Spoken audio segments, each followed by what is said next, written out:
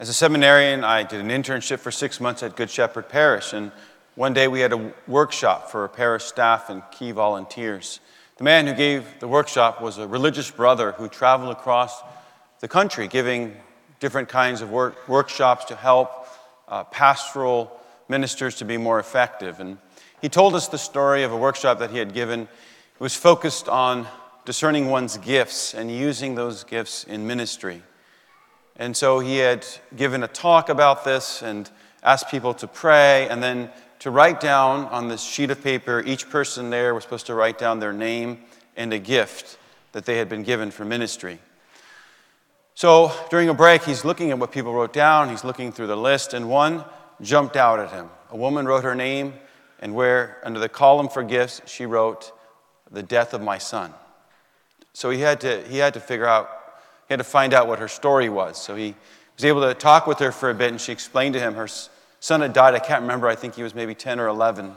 This was devastating for her husband, for her family. She was so sad for a long time. But she explained to the man that had been giving the workshop that she had experienced consolation of God, that God had actually strengthened her faith over time, that she then felt called to minister to others who had lost loved ones, and that over the years in doing that, she had experienced the presence and the power of God in many life-giving ways. And so she could say of something which on the surface is an unmitigated tragedy, that this actually was something that God used for the good. In the story of the raising of Lazarus, so much of who Jesus is revealed. In a particular way, his way of seeing things. And we can enter into that. We can learn to see things as he sees them. Now, Jesus receives news. "Master, the one you love is ill." And twice more in the gospel account, it describes Jesus as loving Lazarus and his sisters, Martha and Mary. Now, you should ask, well, doesn't Jesus love everybody? Okay, yes, but it seems he loves certain people in a special way. And we know that there's at least 2 occasions where Jesus spent time at their house. On one occasion, Martha welcomed him with hospitality, and Mary gave him her full attention. On another occasion, Mary actually anointed his body with a perfumed oil. And so we see that Jesus' love is not a generic love. His love is specified by particular interactions with an individual. It's a love that grows through friendship and through reciprocity. The way that Jesus loved as his friends, Martha and Mary and Lazarus, prefigures the way that he loves the saints. And we should want to be like them, friends of Jesus, knowing him and growing in a loving relationship by spending quality time with him. There's a question that is raised several times by different people in the gospel story, which is, why does Jesus wait? Because when Jesus gets the news, Lazarus is sick, but it takes a few days until Lazarus dies. And so the question is asked, right? Martha says, "Lord, if you had been here, my brother would not have died." The crowd says, couldn't Jesus, who gave sight to a blind man, prevented Lazarus from dying? Now, Jesus could have prevented Lazarus' death, but he didn't. And he explains that he does what he's doing for the glory of God. He intends to raise Lazarus, and for this to be a sign to bring others to faith. And indeed, what does it say at the end? Those people who had come to mourn with Lazarus' sisters, what happened? It says, many of them came to believe. When God waits, when he doesn't answer our prayers on our timeline, we need to have faith that he's doing so for his glory and for our benefit. He knows how events will unfold. We do not. From Jesus' perspective, Lazarus is asleep In fact, Jesus, not only in the case of Lazarus, but in the case of other people who have died in the Gospels, refers to them as being asleep. And we see this also in the New Testament. So something like death for us seems so permanent, but remember, God's perspective is eternal. And God, simply with a command, right, brings the dead back to life. God does things that are seemingly impossible from our perspective. Our first reading is a prophecy that the Lord gives through Ezekiel. It is given to the Jews while they are in exile in Babylon. And remember that they spent 70 years there. And then after that, King Cyrus allows them to go back to the promised land where they rebuild. And so that was a prophecy even of Jeremiah that in 70 years the people would return. But it was different people in 70 years, right? Because many of the people who went into captivity themselves had died. So maybe their children and grandchildren returned. But God is saying, even to those people that died and were buried in Babylon, through Ezekiel, he says this, I will open your graves and have you rise from them and put my spirit in you and settle you upon your land. Another thing we see about Jesus is that he doesn't let fear for his own safety, concern for his own well-being, stop him from doing good. So where are Jesus and the disciples when they receive word that Lazarus is sick? They are 43 miles from Jerusalem. Why are they there? Well, if you read in John's Gospel before this episode, the Jewish leaders tried to kill Jesus. They tried to stone him because of things that he said about his union with the Father and himself. And so when Jesus says to them, we're going to go back to Judea, the disciples say, bad idea, Lord. They're trying to kill you. St. Thomas, he says, let us go back with him and die ourselves.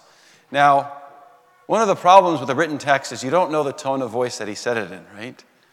It could have been with great courage. Let us go back and die ourselves. Or it could have been with great resignation.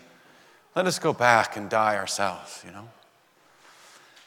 In any event, this is what the disciples believed would happen. In fact, Jesus knew it would happen. And so what we see is, it is the raising of Lazarus that leads to Jesus' death. Because the leaders see that because of this, many are beginning to believe in Jesus. In fact, they also want to put Lazarus to death as well. But Jesus doesn't allow that to stop him from doing good. When Jesus arrives at the scene, people are crying, they're weeping. Jewish mourning in Jesus' day was very expressive. We are told that Jesus is perturbed and deeply troubled, and that Jesus weeps. And this shows how fully he shares our human nature. Jesus shares our human emotions. He shares our sorrows. Yes, as God, he knows that in the end he's going to raise the faithful, he's going to make things right, he's going to heal, he's going to restore and give life. But that doesn't mean he's indifferent to our suffering when it happens. Doesn't mean he's indifferent to our death. In fact, the Lord mourns because of death. Death is a sign of sin that had entered the world, the rupture of our relationship with God. So Jesus tells them to roll away the stone, and they hesitate. And they hesitate for a very practical reason. It's been 4 days, and there will be a stench. So his body must be decomposed, right? A terrible, terrible smell. But there's something else which is more significant about the 4 days. In the Old Testament, there are 3 people who were dead who are brought to life. In the New Testament, Jesus brings 3 dead people to life, and Lazarus is the third. But the difference with Lazarus is all those other people had been dead for a very brief period of time. And the Jews believed that after someone died, that their spirit hovered around their body for 3 days. But after 4 days, the spirit goes to Sheol and cannot be reunited again with the body except on the last day. Now, Jesus prays aloud to the Father, and he does so that everyone around who hears him pray can know that he has been sent by Yahweh. And he prays like this. He says, Father, I thank you for hearing me. I know that you always hear me. And we can pray like that. We shouldn't pray, God, I don't know if you hear me. I'm not sure if you're there. I mean, that's a fine prayer for an agnostic, right? You're Christians, right? You can pray to the Father as Christ prays, and you should pray that way. It's a prayer both of thanksgiving and of affirming faith. Father, I thank you for hearing me. I know that you always hear me. And then Jesus commands, Lazarus, come out. Now, there must have been a great drama because Lazarus didn't come out right away. Right? Remember, Lazarus is put in a cave in the dark. Okay? His body's wrapped with a cloth. His face is wrapped. His spirit comes back into his body. And so what's his first sensation is going to be, I'm in the dark and I'm all wrapped up. So he's going to kind of, get off whatever the slab he's on, and he's either going to walk like this or he's going to hop, It's going to take him a few minutes. Everyone's waiting. And then he emerges, right, from the cave. The power of the Word of God. Jesus commands Lazarus, come out. And Lazarus comes out. God speaks and makes things happen by his speech, as in the beginning, how God creates everything. He says, let there be light, and there is light. He says, let there be life, and there is life. And true life is Jesus himself. Not the blood pumping through our veins, not the air in our lungs, not the neurons firing in our brains, but Jesus is life. He says to Martha, I am the resurrection and the life. Whoever believes in me will never die. In the second reading, St. Paul tells us that we are not in the flesh, rather we are in the Spirit. If Christ is in you, although the body is dead because of sin, the Spirit is alive because of righteousness. And then the Spirit in Christ communicates to the body that power of life. Our mortal bodies will be given life through his Spirit dwelling within us. A final important detail is something else that Jesus says. So Lazarus comes out, and what does Jesus say? Untie him. Life in Christ means to be set free from the bondage of sin. Free for what? Free to love and serve. There's a couple legends about what happened to Lazarus after Pentecost.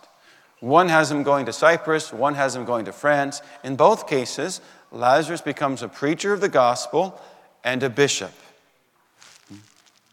He was given life and set free by Christ, free to love and to serve.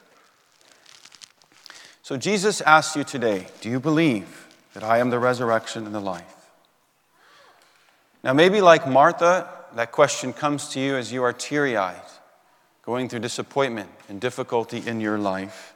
And perhaps even like her, having been mad at God, saying, Lord, if you had been here, this wouldn't have happened.